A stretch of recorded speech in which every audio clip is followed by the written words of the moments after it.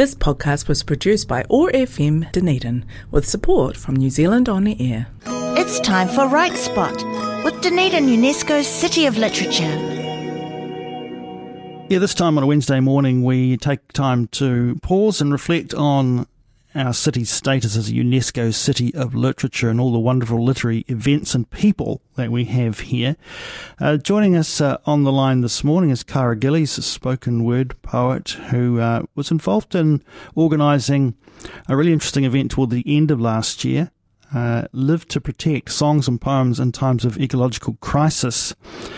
And Kyra joins us on the line now to talk more about that. Morena, good to have you with us. Yeah, it's Maria. Thank you for having me. This event last year, what prompted that for you? I've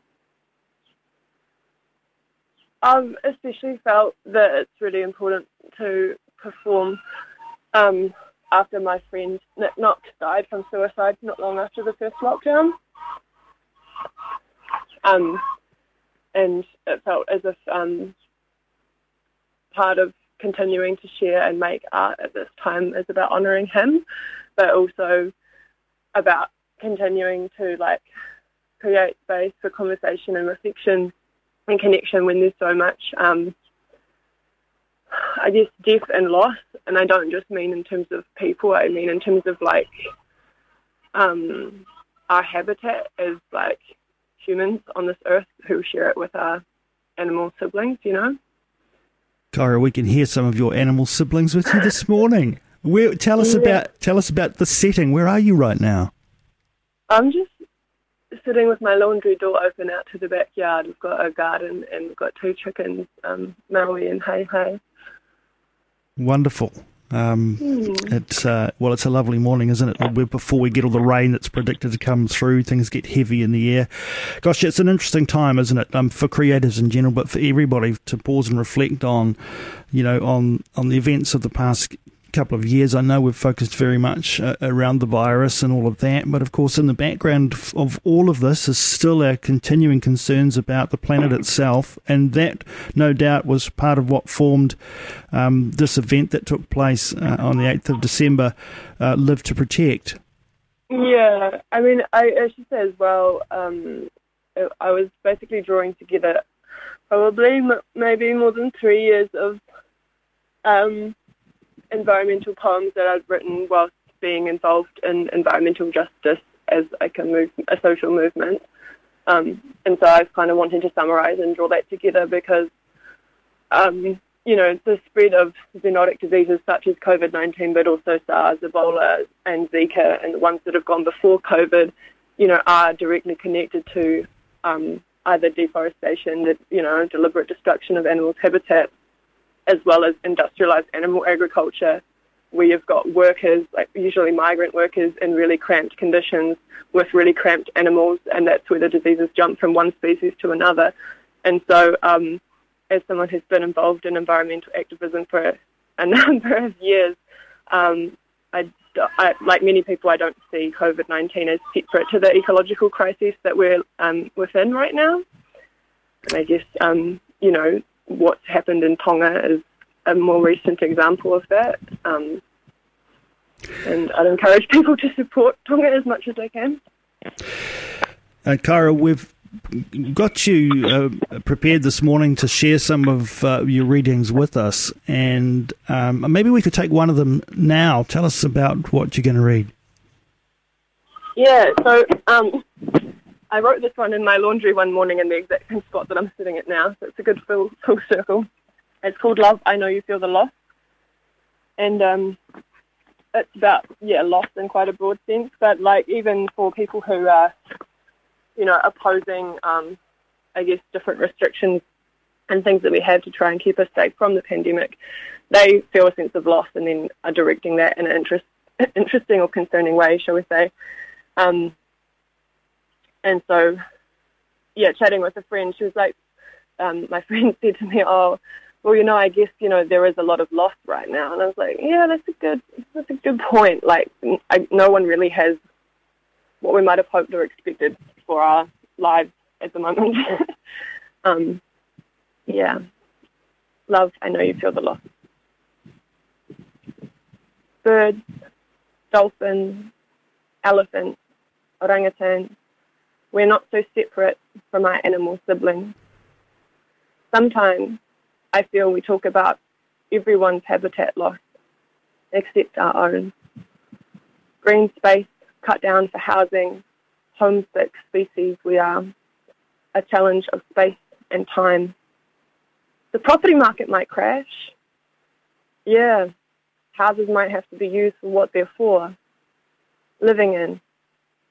And I'll just content warn as well, this poem covers themes of death and including cancer and suicide, which I know can be kind of difficult subjects, but we probably need to talk about them since it's happening. Okay. Closer together now, the crises, crashes come. Breakage, wreckage, cracking, contractions, quakes, hurricanes, floods, fires, tap, tap, shake on the shoulder. Are you awake? True wealth is in paying attention. I met a man, mana whenua, told me his camp had been flooded. But it was great, he told me. I love chaos. A wry smile. At least this time suits someone. Chaos, a reprieve from the banal. So many adults kidding themselves.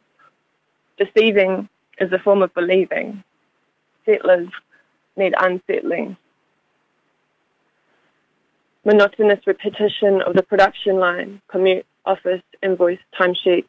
Enough screens and boxes to make you forget. There is a world beyond your window. Would you see the fire? Smell the smoke? There is nothing to remember or forget in windowless rooms, airless spaces enough to choke plants. Here so many humans sit. Chaos, the light and the out of the ordinary. Finally, slow dripping sameness can't continue. Muddy rivers, forests cut to farmlands. We feel the loss. Some are worried about the loss of freedoms in this country, restrictions, limits. You can't go to your favourite restaurant. Freedom is a broad, vague word, many meanings. I know you feel the loss. Crave normalcy, certainty. Wish there was some going back in space, time. Here we are. Can you bear it with me? Bear this together. This poisoned water, coastal erosion, sand dunes crumbling, seagulls protesting, police killing, shooting, stabbing in supermarkets, mosques, these food and housing prices, wages, cages, squeezed, crammed, the death, sickness, killing, division, isolation, cancer, suicide. We feel the loss. Can you bear it with me? Find a way to embrace ourselves, each other. When we can, share food, laughter, conversation, joy, silliness. Find a way to bear it. Care for ourselves, each other. Care for this one home we have, while so much collapses. Remember how soothed we are by the green of fern fronds and tree foliage.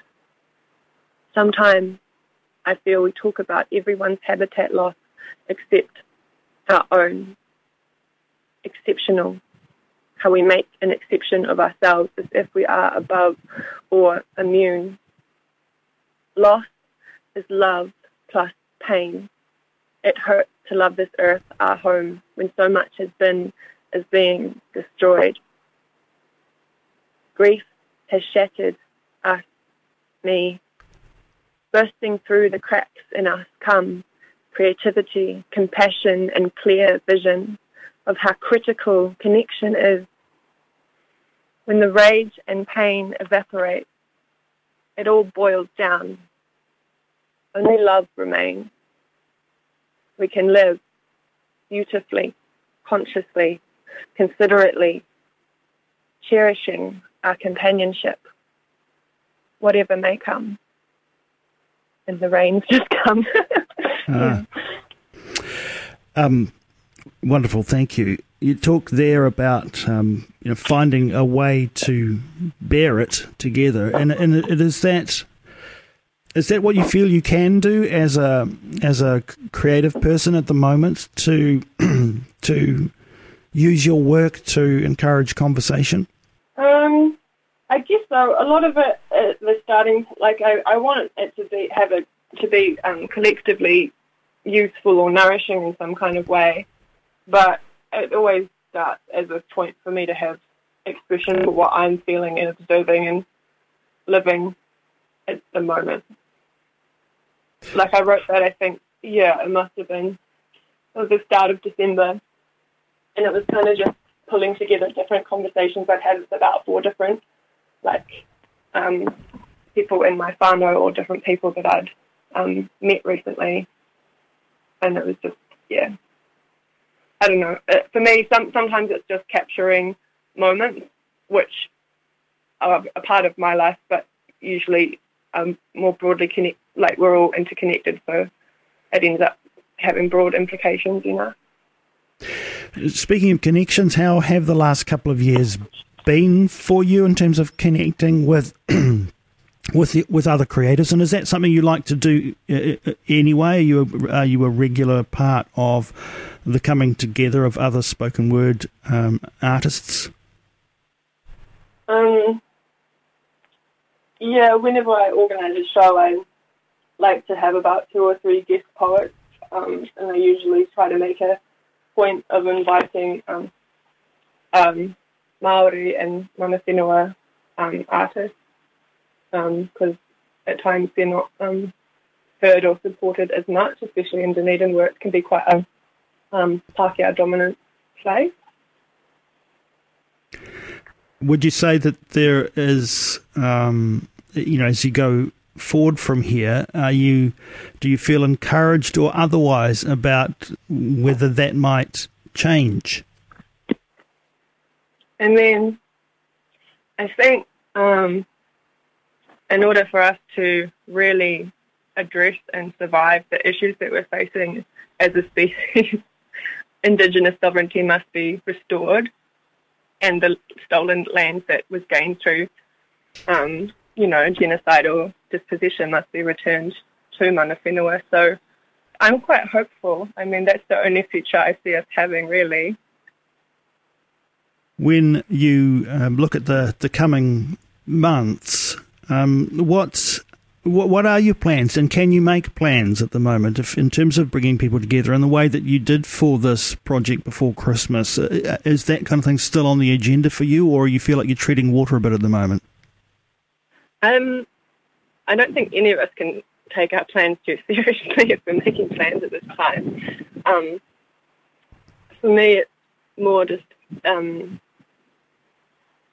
trying to live daily and moment to moment with certain intentions, which usually is around nourishing myself and others and prioritising some amount of joy in amongst all the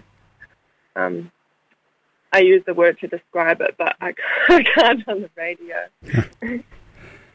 If people want to find out more about you and your work, aside from seeing you in live performance, where can we go? It'll be on Instagram at Kyra Speaks. Yeah, I'll post stuff there, or I have stuff there. But I'm aiming to perform in the Fringe Festival, which, depending on the pandemic, may happen in March. Fingers and toes all crossed there. Kyra, it's been great to talk with you this morning. I know you've got another couple of pieces for us. Tell us about those.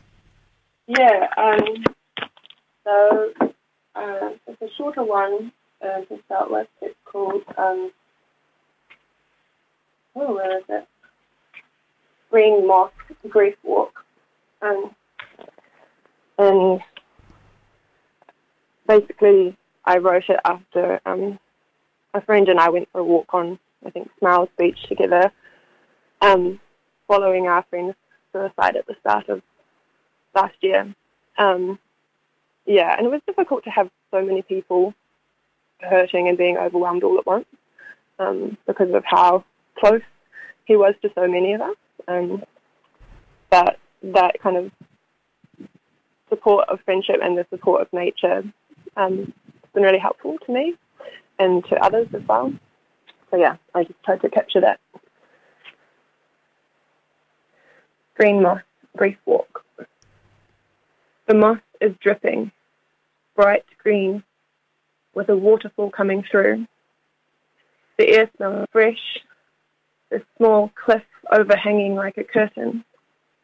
Along the beach, past driftwood, this is where we have come to. You say, you've done so many of these grief beach walks. I feel the weariness in your voice. I wonder if the sea and sand are weary also, of absorbing the shattering pain of suicide. All that could not be said, the barriers to speaking. What could have been done, we wished, but was not. The love. Oh, the pain of having loved. I am so glad to have loved. Our pain, a passionate ache, would not be so fierce if the love were not so strong. The moss, dripping like our tears, yet to cry. They will come, in time. A waterfall is said to be soothing. You forgot the power of the torrent. And you have one more for us, Kyra.